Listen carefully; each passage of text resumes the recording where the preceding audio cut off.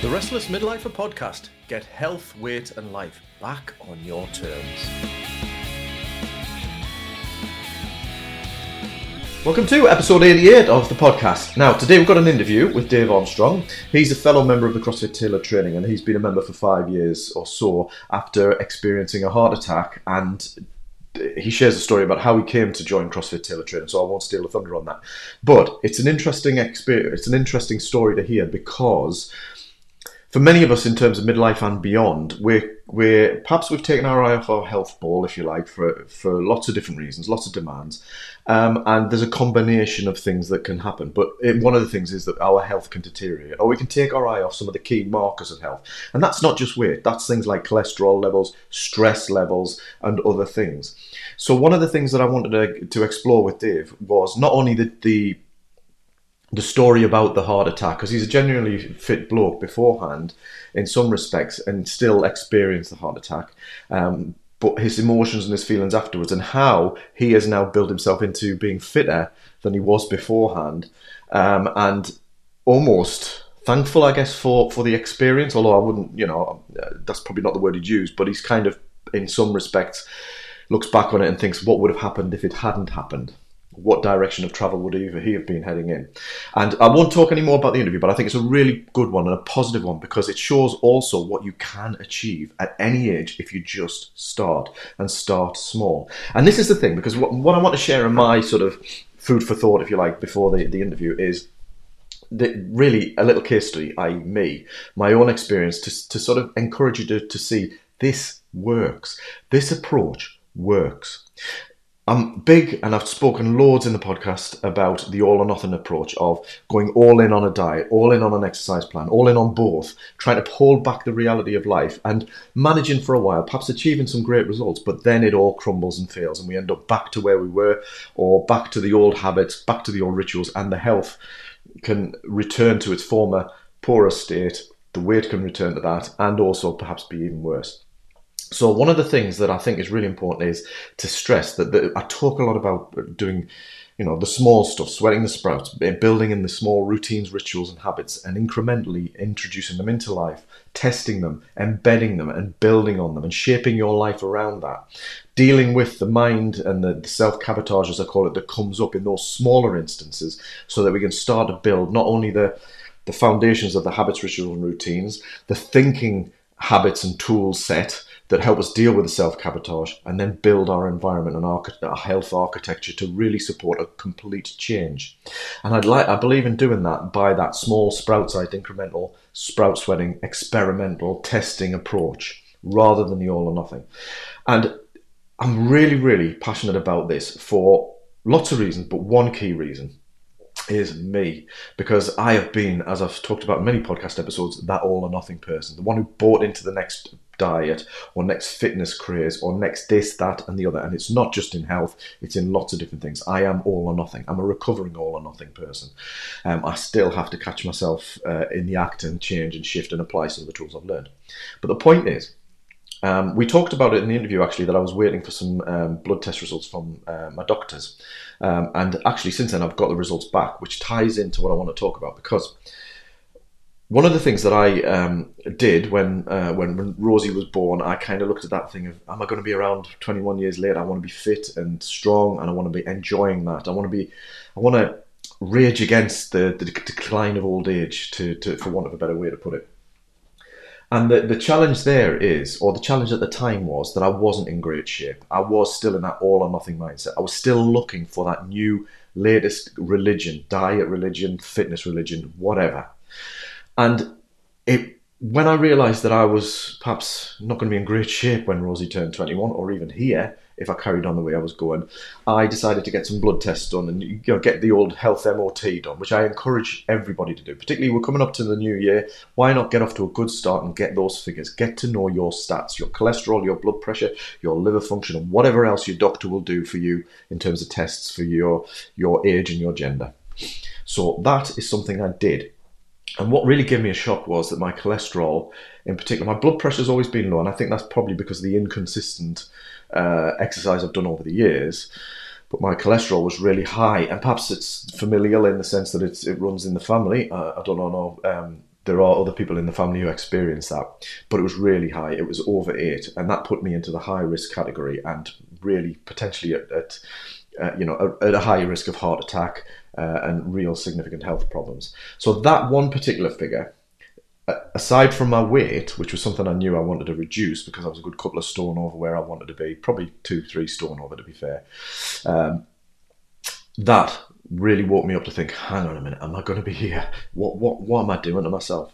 Now, it wasn't an overnight, because this is, Rosie's 7. This was back when she was, I can't remember exactly before she was born, when she was born, whatever, around about that time.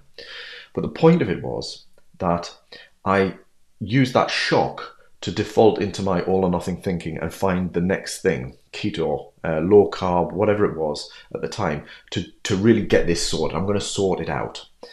And it was those failures that finally woke me up to the fact that this does not work, because I couldn't even sustain it a week, never mind the months that I would have required to actually achieve anything significant in terms of the reduced cholesterol, etc.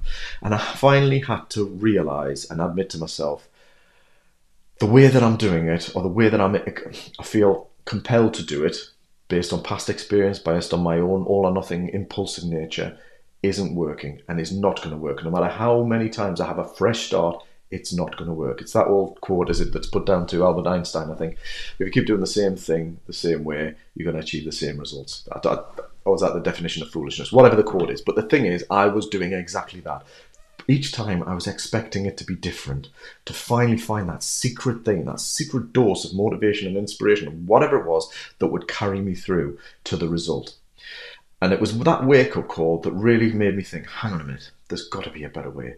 Other people seem to do it. Other people seem to achieve that almost effortless sense of health and weight management, just sense of ease about life with that. So what is it? What is it that does it? And this is what set me on embarking on this journey, this quest, if you like, to find the way, which led me to the sprouts.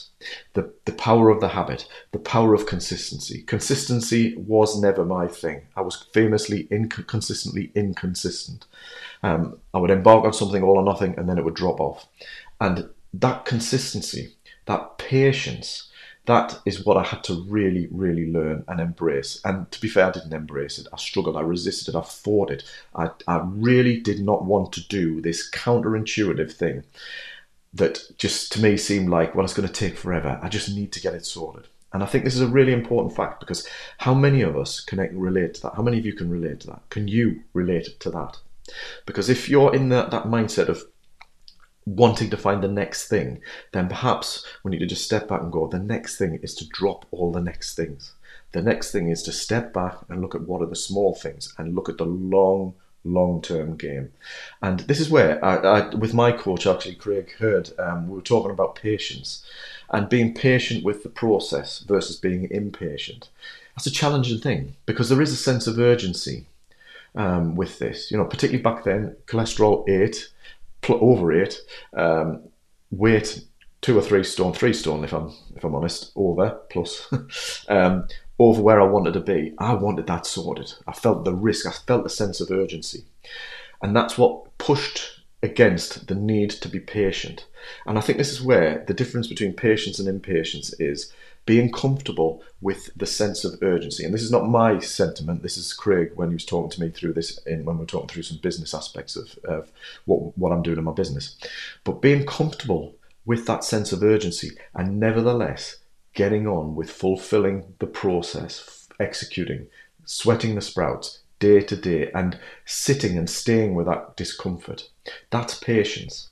Because let's be right, patience is not something where you suddenly get to and you're all comfortable. Patience is being present to and nevertheless carrying on with the sprout sweating whilst there's that presence, you're present to the urgency, the discomfort of that. The urgency, the impatience is where we give in to the sense of urgency and we try something new. We move away from the habits that we know will get us to where we need to get, and we try the next thing. So have a think about that in terms of patience, because it's coming up to 2023, and I talked about planning last week, and I think it's really important to start thinking about what are your goals. And obviously I'm focusing on health here particularly, but what are your goals? And how can you stretch out your timeline? Now, I do talk about having a longer term vision and some shorter term goals, but making those shorter term goals fit into the longer term vision. So my goal was to reduce my cholesterol down, to reduce my weight down. That wasn't going to happen overnight. That was going to take a couple of years, and as it happened, it's taken a lot longer than that because I have faffed about a lot in the early years as well, resisting the sprout sweating. So I needed some interim goals, and that's what I'm finding now is really, really helpful. Building in the strategies, sprouts, and the habits, and building in some shorter term goals that I can work towards that will keep me motivated, interested, engaged, deal to a certain extent with the patients, and move me in the direction of my goals. So in terms of my own case study, this works because over the years my cholesterol has come down. It doesn't take a month, it takes 6 months plus to start to move that cholesterol in the right direction, and the weight as well. So over the years I've lost that 2.5 stone, got another stone to go. I'm in that last mile, the last stone that I talked about in the phases of weight loss a couple of weeks ago. And the cholesterol as of Monday has dropped below, was it 5.7? Well, sorry, it's 5.7 from 6.3 about 18 months ago when I last had a check, which incidentally is another thing. I let my health check drift by an extra 6 months instead of making it annual. So again, permission to be human, Dave. You've got to stay on top of this, but I encourage you to stay on top of your checks. Get the checks done and keep getting them done regularly so you can track the improvements or otherwise and then adjust the course accordingly. So by no means at 5.7 is my cholesterol is now into the low risk range, but not ideal. My next target is to get under 5, and then to whatever is a reasonably low level that I can sustain. My Q risk, which is the risk indicating of things like cardiovascular disease and heart attack, has dropped right down to, is it 4.6%, which is a low risk, but again I would like that down. So my 3 goals, having seen and being reminded that this works, is to keep doing what I'm already doing. Make some tweaks. So I'm already looking at things like, and Dave mentions this in the interview, looking at the saturated fat content of food. So I'm switching out on a random suggestion he made, I'm switching out my love of biscuits for rich tea biscuits, because I do like rich tea because they're really, really low in saturated fat. And I love a good dunk in a cup of tea. And the Peter Kay sketch springs to mind now of the hobnobs being the paras of biscuit world, but I'm going to stick with the rich tea because I do like to dip a biscuit, and I do like rich tea. But the point of it is where can I continue what I'm doing and make some small tweaks that will enhance and continue the journey. So things like moving to skim milk for me, from semi-skimmed, rich tea biscuits instead of the other biscuits, because I can demolish a full packet of biscuits if I'm in the right frame of mind or the wrong frame of mind. So I'm making the tweaks, and that's the point. It's about recognizing the journey that I've been on and seeing this works. And sometimes we all need, including me, to be reminded that you stick to the process, you stick to it. Patience, be present to the urgency, but stick with it and stick with sweating the sprouts, and it will work. It will get you there. And that's really kind of what I wanted to share with that in terms of encouragement, but also to emphasize that this is a long-term game. But the long-term game, whatever age you are starting at, start now, and you can make improvements. You can make changes. You can positively impact your health. And hopefully you'll enjoy the interview with Dave, because I think it's really inspirational, and shows you really what we can do when we put our mind to it. Perhaps, and what I would hope is that you don't have the wake-up call that Dave had, and that you kind of vicariously take the wake-up call from Dave's experience, and you do something for you, for your health, because it is about preparing yourself and enhancing your health for midlife and beyond. Because we are, as we talked about in the interview, living longer. We have a different perspective from, say, my grandparents and old age. There are so many opportunities out there. Let's get on with our health and improve that for 2023 and beyond. And let's start to rebuild that sense of adventure and get our life back into some perspective where we see life as an adventure and we use our health as the foundation for enjoying the adventure. So that's me. That's my parting thoughts. There is no podcast across the Christmas week. So what I want to do is also just wish you all the very best for Christmas. The Christmas period, whether you celebrate or not, whether you're working or not. And if you're working, thank you for the service. Having done a few years of my own work in it, I know that it brings strange feelings, but also it can bring its own sense of, I don't know, special kind of feeling sometimes when you are working in those kind of places, working over Christmas. But for those of you who are working, thank you for whatever service you're doing. Thank you for taking that time away from family and loved ones for that. But please find time to enjoy Christmas, whatever time you have it, with the loved ones, and make 2023 a different year. Not something where you're aiming for something dramatically transformational. Let's just start the process of sweating those sprouts and making some incremental changes so that by the end of the year, you have achieved a transformation that you wouldn't have given yourself credit for. So all the best and take care, and I hope you enjoyed the interview. Right, well, Dave, it's great to have you here. See, I get between Dave and David on mine. If somebody says David, I cringe because it's my Sunday name, or I'm going to be told off. So Dave. So anyway, it's great to have you along. And the reason I will have done a pretty bit of intro just beforehand, but the reason we know each other is through CrossFit Taylor Training, and got to know each other over the years, really. And we're part of Dave Club, aren't we? The 9:30 class. It's one thing you don't do is talk about Dave Club, by the way, everybody. But the point is, there's that many Daves in there. We outnumber everybody else. But the point is, it's a great little group and community. And over the years, obviously, come to know a bit about your background and your story, which I think is really, really relevant for the listeners, and those particularly who may be sort of getting back on the journey of health, reclaiming their health, or facing challenges. I think it's really useful to just sort of hear other people's stories. So, do you want to say hi and tell everybody a bit about yourself and what have you? Yeah, well, I started going to CrossFit in 2018, and I heard about it from John Lee, who I met during a rehab at the activity centre following a heart attack that I had in September 2017. And part of the deal with that from the QE hospital was you go for a 6-week period of light exercise with the trainer, and John was doing that session, and then he saw that I'd been reasonably fit, and suggested that I started going to the gym. So I went to CrossFit, and that's the best thing I've ever done. Right. So in a way, something as dramatic as a heart attack has actually changed my lifestyle completely. Right. Yeah, and I think we'll dig into that a bit more. But I guess what's the sort of beforehand? Because you said you were reasonably fit. You had, just to be obviously clear in relation, you had a reasonable level of fitness or a good level of fitness before you were a cyclist? I've always cycled, and sort of fairly seriously from 15, 16-year-old. I used to do time trials, stuff like that. And then I got a job in the civil service when I was 17, so I went straight from school to that, which was a desk job. And which isn't good. It's kind of what lots majority of people do, isn't it? Yeah. And then as the years went on, luckily when I got married, my wife was still keen on me cycling. She doesn't cycle at all, but I do. And then I started entering events, sportive events, which are non-competitive. So we've travelled quite a bit doing those. Right. Yeah. And so. In fact, I've done quite a few of them in Ireland. I've done a few in Scotland, around England, and just generally to try and keep fit. Yeah. But and I used to do a little bit of running, did a bit of fell running, done the Great North Run a couple of times, and then more recently got back into running with the park runs.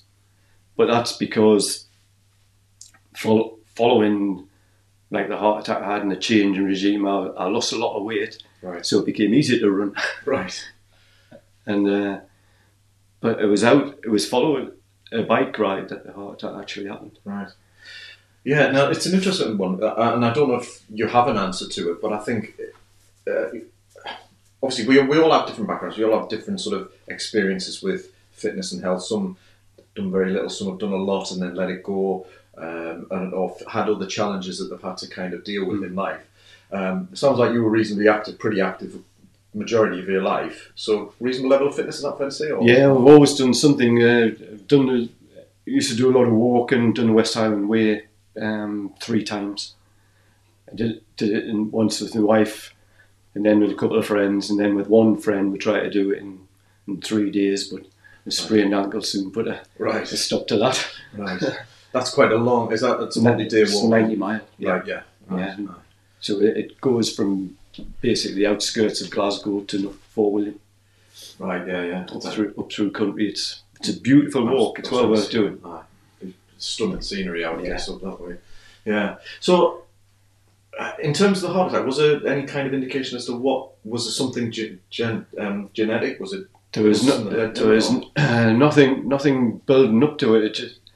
There was no advance warning or anything. There was very luckily I'd been out on the bike, just got back, put the bike away, went to get a shower, and that's where it happened. Right.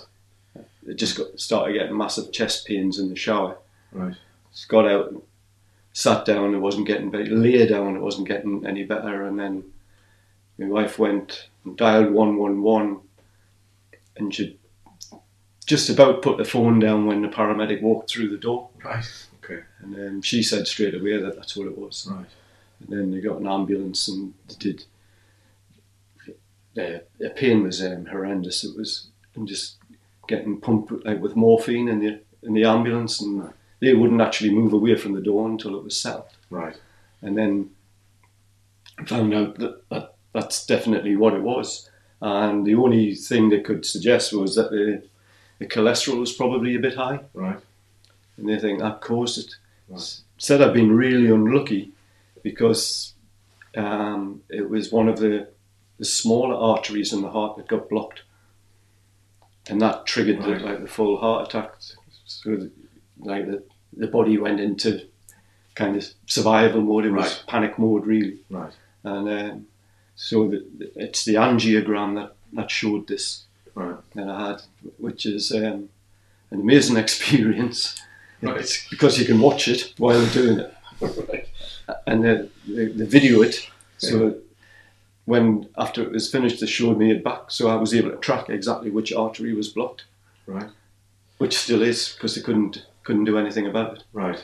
They said the best bet for me was to treat it with medication, which I have to take for life now, and a change of lifestyle, change of diet. Right. So we're people see us when we're in the supermarket buying things, studying the packets, and we're looking for the level of saturated fat. Right.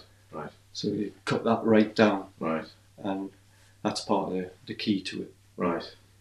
Yeah. So I mean, I'm no nutritional expert. You know, I support, I guess, people more on the stuff in our heads and our emotions and the coping strategies and our relationship with food and what have you. But I think it's important to recognise that, that event was so big, and cholesterol, as you say, may have contributed to it. There might be other factors as well, but it led to a big shift in change. Now, I've only ever known you as Dave now. Fast running, fit as a lot, slim, all that kind of stuff. Yeah. But I guess you say you lost weight and what have you. Was that when you say you changed your lifestyle? How would you describe your lifestyle apart from the fitness side of things? Well, we thought we were eating quite healthily, but obviously we weren't, because we had to stop eating some of the things we used to eat, and which looked like the healthy options in the supermarkets. Right. And it sort of geared that way, but that little colour-coded thing on the front of the packaging now, the traffic light thing's a good guide. I mean, I was 2 stone heavier before it happened, and was probably, we thought we were drinking casually, but we're probably drinking too much. Right. So that plays a big part. Right. And I thought I was getting out fit enough, but needed more, and it's the structured training at CrossFit that's helped the most, I think. Right. Yeah. I guess before we jump in, because I want to go all over with some of the questions. So the change. This is one of the things that I've kind of picked up just through my reading as well. That obviously fitness and exercise, it's a fantastic element to it. But actually looking at your nutrition side is important as well. So you became very aware, as you say, the labels and what have you. And alcohol, was that kind of, where are you at with that now in terms of alcohol? Is it sort of less frequent? Have you totally abstained? Not abstain, no, because even one of the cardio nurses said, don't change your lifestyle that much. Right. But obviously don't drink every day. Right. And certainly not to excess. Yeah. But she said you have to live. So there's nothing wrong with the odd treat. Yeah. So occasionally you can go like way over what the 20 to 30 gram a day recommendation is as a treat. Right. So, for example, on my birthday in January, I go out and I have steak pie. Right. And that's the one time a year Right. of the year where, because I used to love pies, but a single one can wipe out your daily values of saturated fat. So, so it's something to gear up like that. I think another major cause is was probably work as well, because work was starting to get a bit. We'd been taken over by a different company who I was less than impressed with, and I'd been given a more senior role because they had no one to do it. And then the pressures were coming from them because they were expecting more from a team that they'd cut from 20 down to 6 to do the same thing. So I think the pressures were probably building up there as well. And part over the last couple of years, what I decided to do is take early retirement, and that has been a massive. That's like a complete weight off your shoulders. Right. But that was after the heart attack. That was after the heart attack. It was the heart attack that convinced me it was time to do something different. Yeah, I think I probably can do that. It's a significant life event, shall we say? But it is, isn't it? And it's one of those things I don't know what would have happened, because one of the junior doctors I was talking to said, because what it is it's kind of a bit like a blood clot going around your system and then blocks the artery. And he said, if it hadn't gone down that small one, it would have gone through the major artery and just continued on. Right. So in one way, it's bad luck that it hit that, but in another way, I've changed everything I've done and feel much better for it. And what could have gone on wouldn't have changed it could have got a lot worse. It's interesting that. So it sounds like obviously the cholesterol is an issue for that, and that from because I'm interested in this because it's one of those things that I've had to manage. And manage down. I've just had a check on, waiting for results back, that kind of thing, just to keep on top. So it's interesting just to highlight that it's worth getting these checks as well. Right, definitely. And funny, I was talking to not an interview, but a friend of mine who he had what he would call what people call a widowmaker heart attack and survived, thankfully, a few years back. And again, he's very passionate about exactly that. Get your checkups, get them in, because that knowledge gives you at least an insight or something that you think, like, I need to do something, because what we don't want to do, ideally, is get to a point where things like this happen. But obviously that happened, and it sounds like there was a combination of the cholesterol, perhaps the stress, you're reasonably active, which was that sort of a protective factor within this? The doctor said that this young doctor that I was talking to, who works in the cardiology department, he said if I hadn't had the level of fitness that I had prior to it happening, then he probably wouldn't have been talking to us. So it's interesting, isn't it? But it's very sobering. So that led to change. In terms of it, before we get into what you do now and what have you, and the differences, because I get what you're saying. You're kind of saying you were doing one kind of fitness, but now you're doing a range, which is, I think, there's a real benefit in that. But how did it affect you as a person, as Dave? Emotionally, psychologically, confidence-wise, all of that. Was there any? What journey did you go on with that? Well, when it happened, and after, I guess, when it happened, the day it happened. And sitting in the ambulance, everything starts just flashing through, and you think, God, what? And when there's only the two of us, so we don't have any family. There's only me and my wife, and you just sort of think, what would she do? And we went to the hospital, and we're in the A&E, and at the time it's worse now, but it wasn't quite so bad then. Yeah, there wasn't a bed on the ward for the night, so they kept us in the A&E. Right. And we were just talking. My wife and me were just talking just before midnight on the day, and then I felt this like little flutter, and then the nurse came rushing in and said, "Did you feel that?" And I said, "Yeah." She said, "Well, it came up on our system. There's another minor one just happened there." Right. And so they were eventually I got a bed and. Was in the QE for a few days waiting to go to the Freeman to have the angiogram, and you've got all that time to sit and think, and And I just thought, I'm just going to do exactly what they're telling me to do. Yeah. It's one of those things you think, they know better than me. Mm. And so I went, and there were other people obviously on the ward who'd had much more serious ones. Mm. And some people in terrible states, and you think, yeah, I don't want to. I don't want to be part of this. Right. Yeah. But it's a mind, and I instantly started thinking about work. And so, what can I do there? Because you used to get called. It's supposed to be a 5-day week, but you were called on weekends all the time. Yeah. I initially went down to 4 days to see what it would be like, but the day off wasn't really a day off because they used to ring all the time. Yeah. Yeah. So you're not getting that downtime, that switch off time. So sounds like the strain from the job was. Yeah, I think that was a major part of it. Yeah, and my background, I guess, in terms of the stress side of things, is the chronic stress of those kinds of just long-term strain, psychological, no downtime, can have a take a toll in lots of different ways. So, yeah. So as you were starting to sort of recuperate, was your confidence affected, or what was the self-talk like in terms of?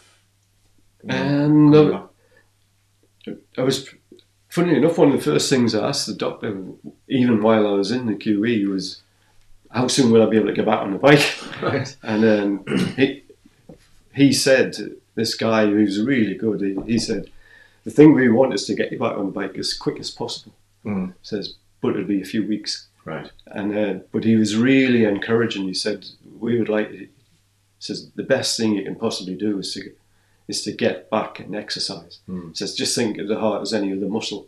The more you exercise it, the stronger it gets. Mm.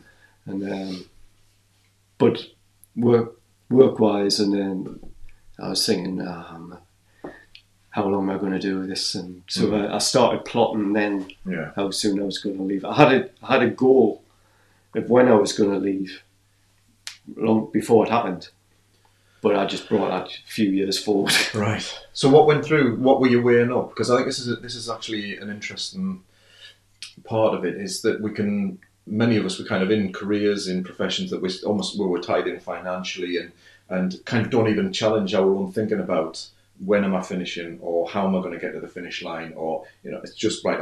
I'll do all these things when I get to the finish line. And there's a lot more options in there, and sometimes it is trade-offs, isn't it? Sometimes you make a trade-off here for a benefit there. Yeah. So what was going through your mind? I was thinking, we're settled where we are, where we live. We don't particularly want to move, and that's fine. So it was just weighing up what we could do, because you have to think, well, I'm leaving the pension, so I'm cutting my pay in half. How do I survive on that? What do I need to cut back on to do that? And you think, well, it's the trivial things really here. It's some of the luxuries. You might go on holiday a couple of times a year instead of several times. Or you might stay in this country rather than go abroad or whatever. Yeah. And you just weigh all those up. And my wife she'd already taken early retirement a few years earlier. Right.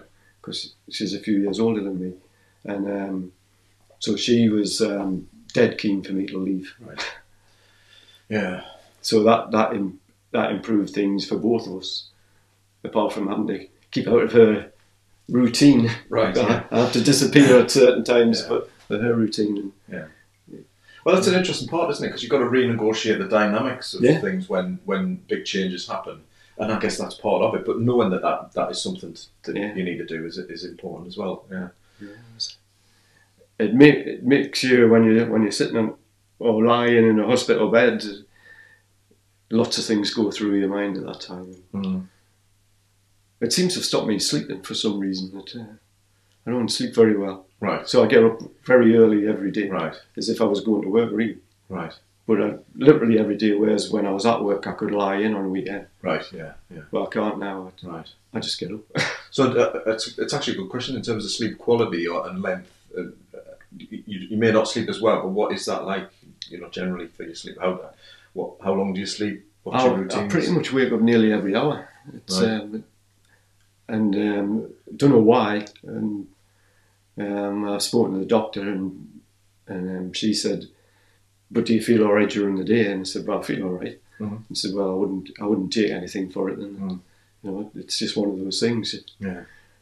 But there's nothing in particular actually wakes me up. But it just seems to happen. Mm-hmm. So I get up between. All that happens now is I read a bit on the night and I get up early and read on the morning as well. Right. So yeah. I've done a lot more reading. Yeah. Which is, I mean, it's still kind of restful, isn't it? Yeah. It's still allowing for that restful period. And one of the things I find, particularly just as a side note on sleep, is that there is a lot out there at the moment about how vital good sleep is, and this and it's really important. But because of that, I think there's also this anxiety around sleep and sleep quality. And am I sleeping well? And I've worked with a number of people who that anxiousness is really, really debilitating. Yeah. And I think the first thing is to kind of take that pressure off. It is what it is. Let's just see where we can make some tweaks. But sometimes, it might have been as part of the experience. It might be changing routines. It might be aging. Lots of different factors. But kind of being okay with where you're at and taking that stress off. Is it? Yeah, I don't know. It's maybe the mind's just thinking I better keep checking that everything's all right. Well, you don't know, do you? We don't know. Yeah, it's. I know I wore a watch for a couple of nights to see how it monitored the sleep, and on both of them there were no deep sleep minutes at all. Right. It was light sleep, and a bit of REM sleep, but no.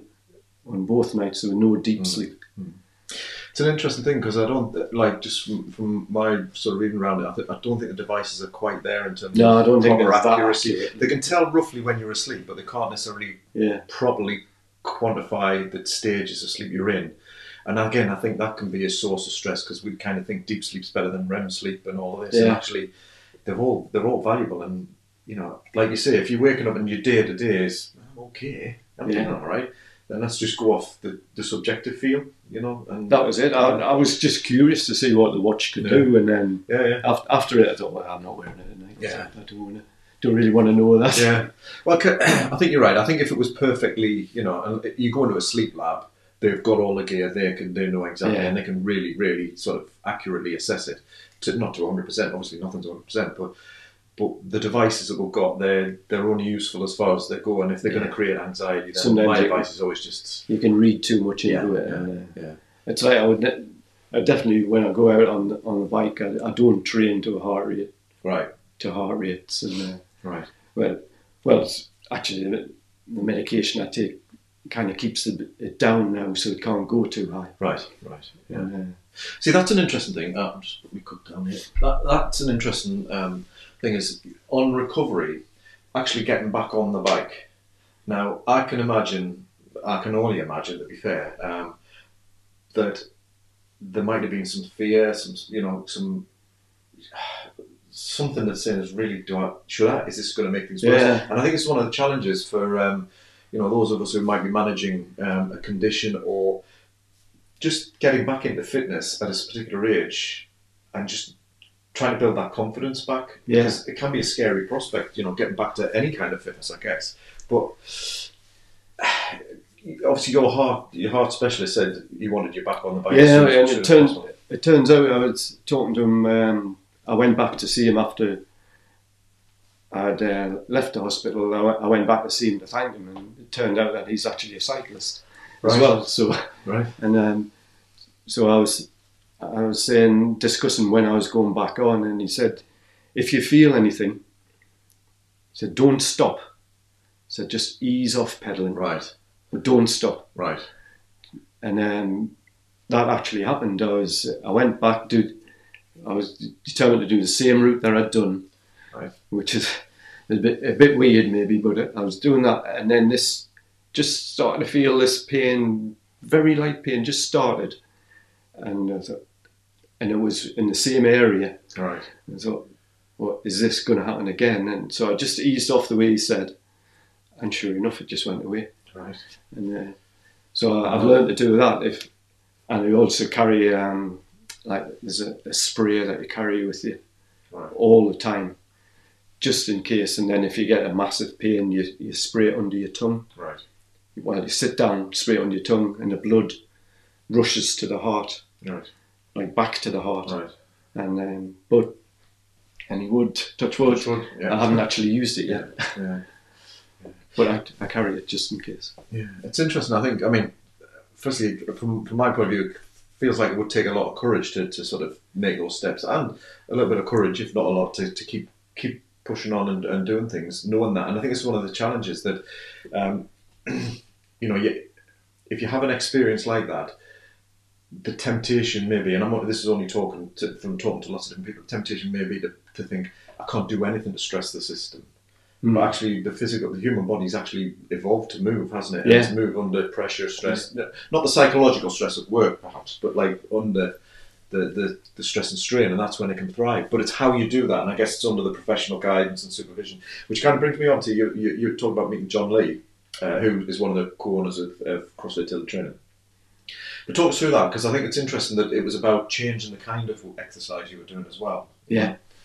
I mean, the only thing with the cycle in mind, I used to go mountain biking a lot, and the day that it happened, I'd been in Beamish Woods on my own. Right. Which is even better that it happened at home. So Yeah. the thing that I changed straight away was, I don't do that now.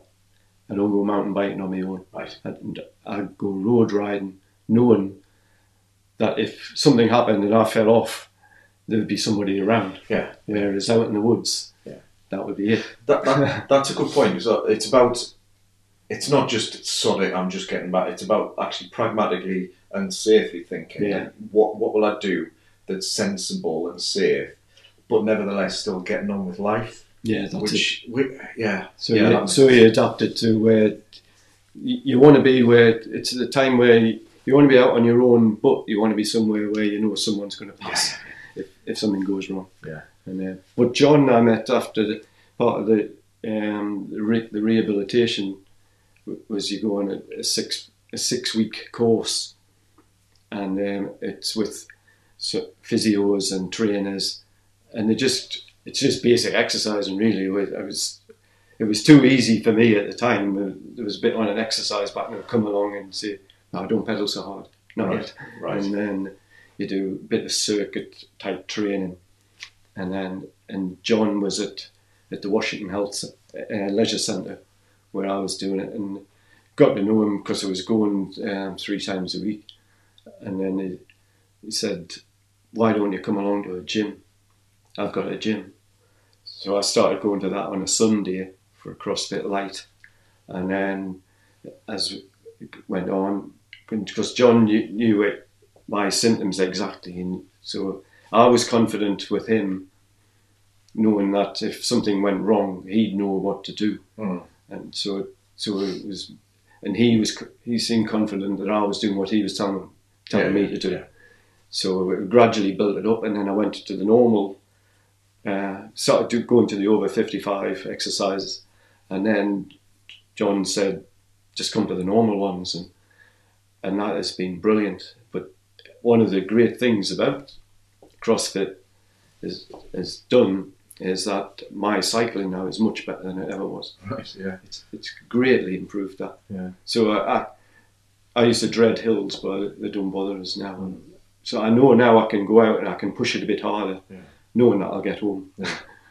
Yeah. I've heard a lot of people who do, the CrossFit is supporting, say, running or something else. Does. That it really does benefit the run around. And we're talking a lot of CrossFit, but the point of CrossFit, and you can check out previous episodes where John Lee and Michael were here and give we had an interview and they give the sort of ethos and principles of CrossFit. But it is about sort of training the body from different directions.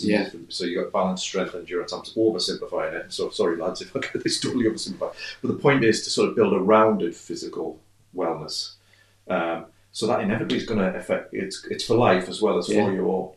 It's going to have a knock-on effect to those things. Did that as well? Because one of the things that's always struck me as well is as you get physically more well-rounded in the sort of strength, balance, all that kind of thing, it can affect your psychologically confidence levels and stuff like that. Any kind of impact on that side of things?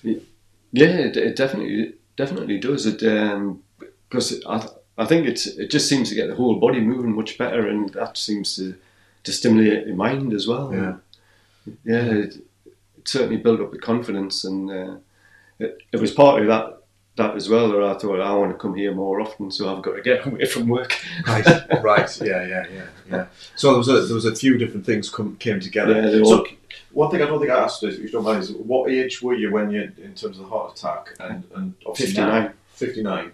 And what year did you say it was? Because it's back into 2022. 2017. Now. So 5 years ago. Yeah. 1 o'clock. It's on the 17th of September 2017. Not that it's burned into your brain. No, it's yeah. So 65 I am in January. Right. So in terms of the park runs that I started doing, right. I move into the next age category in January. Yeah, and you're doing really well in the CrossFits from the times that you have. The park runs. Yeah, I've got the park run down to 21 minutes 38, which is so at the Herrington Park. I'm normally the quickest one in the current age group. So and that's all from the lads at CrossFit, the training that they do. Yeah, and I think another point, because you're saying 65 next year, I think we're all in different circumstances here, but one of the things is we're all getting older. There's no getting away from that. And I think it's the challenge of, I mentioned that poem, is it the Dylan Thomas, Do Not Go Gently Into the, I can't remember the title of it, it might be that, Rage Against the Dying Light. It's this idea that let's not fade away, let's actually see as midlife and beyond as an adventure, and let's do everything we can to thrive rather than just kind of not even gracefully decline.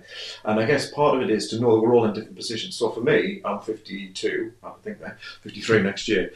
I've got a spotty kind of fitness background. I've cycled a couple of big ones, London, Barcelona, London, John O'Groats, but I was never a cyclist. And I was never a foundation of fitness. So I look ahead at the opportunity to just continually build. I mean, you run far faster than me, you cycle far faster than me, and I think one of the challenges is we can look at ourselves and think, but I'm not, or I didn't have that, I'm not that from that fitness background, or I've never been to the gym, and this kind of talk that we have. So it's about contextualising it in your own world of what can I do to just incrementally improve and sort of push back the inevitable decline, I guess. And that, I don't want to sound negative, but we're aging. Let's see if we can thrive and have a good quality of health. Yeah, like health span rather than lifespan, if you like. So I guess from your point of view, what's your kind of ambitions going forward? I'm guessing by the sound of it, you've still got your ambitions on the fitness side. Yeah, ambitions. Yeah, definitely on the fitness side, it's just to continue on, because you see people at the park runs and well into their 70s, some of them in their 80s. And I think it's all part of a mindset. When I think back at what my parents did when they were that age, it was nothing like what we do. Yeah. Because they had this, I'm 60 now, I've got to do this. But I think the modern generation doesn't think like that now. We want to extend the good times as long as we can. Yeah, that's a good point, because I think our awareness and perspectives, I mean, science and physical science in particular, health has moved on massively, but so has our belief in what we can expect from ourselves and understanding. And like you, I think back to my gran, bless her, who smoked all of her life. All of her family pretty much lost all their teeth. I think that must have been the thing that did. If you mine did. Take them all out. And I remember the false teeth in the glass. Yeah. And that, there are reasons for that to happen now, but it seemed to be just part of the course, And it was totally different in terms of how you perceived your age. At 50, you were old. Yeah. And now no, people don't think like that now. Yeah. There was definitely, they would have been saying, "You're doing what? At your age, you shouldn't be doing that."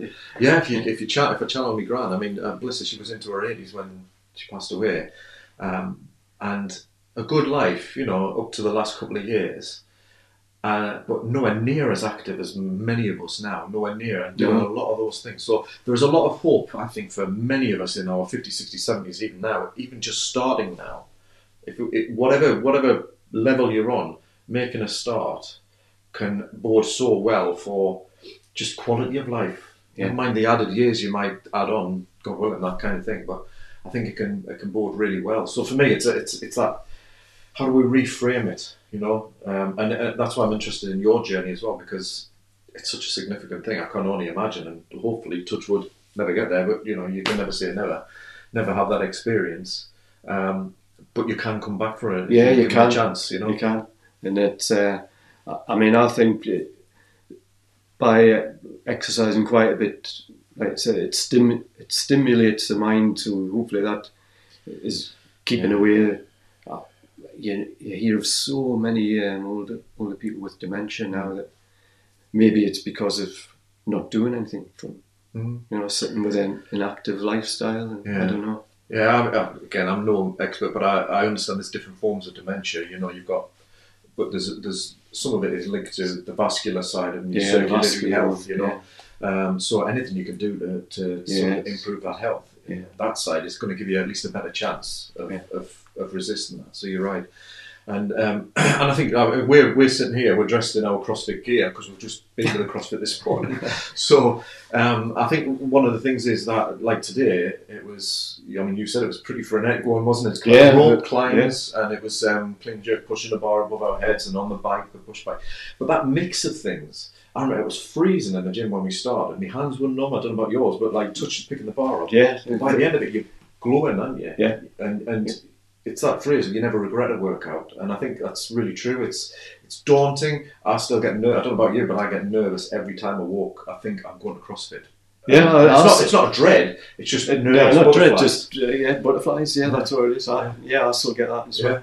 Yeah. And but I think it's kind of moving past that into just doing something, whatever it is. It doesn't have to be CrossFit. It doesn't have to be biking. It doesn't have to be running. It could be walking. You know, walking. You know, it's a cold, crisp day, but if you can get decent footwear on, you can get out and get a bit of fresh air. You know, that kind of thing. Yeah. I think it's really important to move a little bit more than we already are. And also, I think the big one is just get checked out. Yeah. It's a biggie when I start with my clients, is get yourself a baseline check on what, you know, where you're at. I mean, it's for everybody, but I think particularly blokes, we're a bugger. For not perhaps looking after that side of the doctors. Definitely. I'm generalising, but I think it can be easily overlooked. Yeah. Sometimes we need a nudge, don't we, to go. Sometimes, well, especially now as well. I think you think, this doesn't feel quite right. I'll just search for it. Yeah. And that can be the worst thing you can do. Like Google diagnosis. Google an ailment, and you think, oh, that's it. Life's over. Oh, that's right. What do I need to do before a certain day's time? Yeah. I know, you're right. And I think, or you just have a few and you think, well, I'll save them up. I'll wait till I've got about 5 things to go and bother the doctor. I think it's really important. And it's interesting, recent conversations, because I had a conversation with a friend of mine. I warned him from it, but he prompted me to think, you know what, it's over a year since I had my last check. And I work with people on this, you know, it's easy to forget yourself in it. So if nothing else, get yourself booked in for a checkup. And you know, over 50s at the most GPs, if not all, they do that. But even younger than that, why not get yourself the basics checked? Your blood pressure, cholesterol, heart, bloods, whatever they do. You know, liver function. I obviously get an annual one now. I have to go for it. But Monday I just went for a normal health one that I go for as well, and it takes 10 minutes. Yeah. Just a blood sample. Take your blood pressure, and then you get the results within 2 days. And if you've got the NHS app, you get them even quicker. So yeah. I see my results before the doctor rings and says what they are. Because I've already looked at them on the app. That's a good point. I'll have to have a look at mine, because I did mine on Monday. I don't know if my results are back, but that's worth checking out. Yeah, mine were on yesterday. Yeah, it's interesting, because even little things like where your weight is at, or where blood pressure is at in relation to, obviously cholesterol is one of the blood checks, and liver function, those kinds of things. But it's just a good way to catch yourself on, as me Irish cousins say, catch yourself on, and just generally think, right, where am I at and what am I going to do? And I think at this time of year, I don't know if this will air before Christmas or after, but it is back end of the year. It's a natural time to start reflecting about what do I want for 2023. You might even have a New Year's resolution health-wise, and it might even fall by the wayside if it's in January. It's about not forgetting these basics, and it's the small things, the check-ins, and then the small things you do to just change and upgrade. And I guess the message is you can't you? Yeah. So, I mean, thank you for sharing your stories. Anything else you wanted to add, or that we maybe haven't covered? But no. No, I'm just, well, so pleased to still be here. Yeah. Well, I think vicariously, that's one of the things that I want for me and listeners is to kind of just go, you know what, I don't ever want to be there, but God willing, hopefully I won't, but let's do what I can. And it can be really positive as well, you know. So, you know, those, we can, after setbacks, after real challenges, whether it's a health condition or whatever, you still can, you've still got life in you, you can still do these things. There's a couple of people that the junior doctor at the hospital who said, just go for it. And then John Lee, who's been a real inspiration. Thanks to him, I owe him a couple of drams, I think. No, well, the one thing about that, and this is a blatant shout out to the lads at CrossFit, is they're both of them, Michael Williamson and John Lee Lydon. They're both, they live and breathe what they do, and it's not just about the macho side of lift heavy and all that. It's actually tailored. It's about you, the person doing what you can to get a little bit better, then a little bit better, and what can we do to support you? And they're passionate about it, and I think it just shines through. And I've got the same, because not only have they helped me, but they've built a wonderful community there. Because you can. I mean, I know earlier when I was there, and I'd be standing next to somebody who's just dropped this huge weight to the to the floor, which is probably 2 times my weight, and then I'm standing there with an empty bar and thinking, but he's come over and said, "Well done." So, do you know, that's really important to say, because I think we can have perceptions, and gyms, you know, they can get a bad rap because of the clickiness or that atmosphere. But I think it's also, don't write them off. Don't write off any association club, whether it's walking, running, whatever. If it's something you're swimming, if it's something you fancy doing, test it out, because they all bring something different. Yeah. And I think you're right. If you can get that kind of nice community where people support each other, no matter how big they're lifting versus whatever you think you're doing, etc. That's what it's about. It's building the community as much as anything. Yeah, the last support run I did, there's people that do those as well. They're exactly the same. There's a young lad there, and he'd finished ahead of me, and I asked him his time, and he said 20 minutes 30, and he's 13-year-old. And I said, "Oh, that's brilliant." And so he asked me mine, and then he just went, he was about to leave with his mum, and he went, "Well done today." Right. So that's a 13-year-old saying to me, "Well done today." Yeah.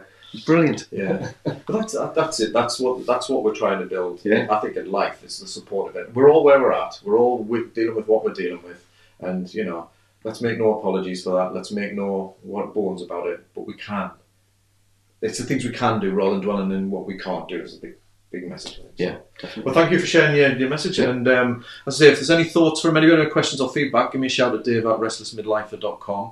And for me, it's great to have because I have interviews with experts in different areas. It's just good to get real life experience, because it's about just day to day. What can we do? So thank you for sharing. It's been a privilege. So thank you. Cheers.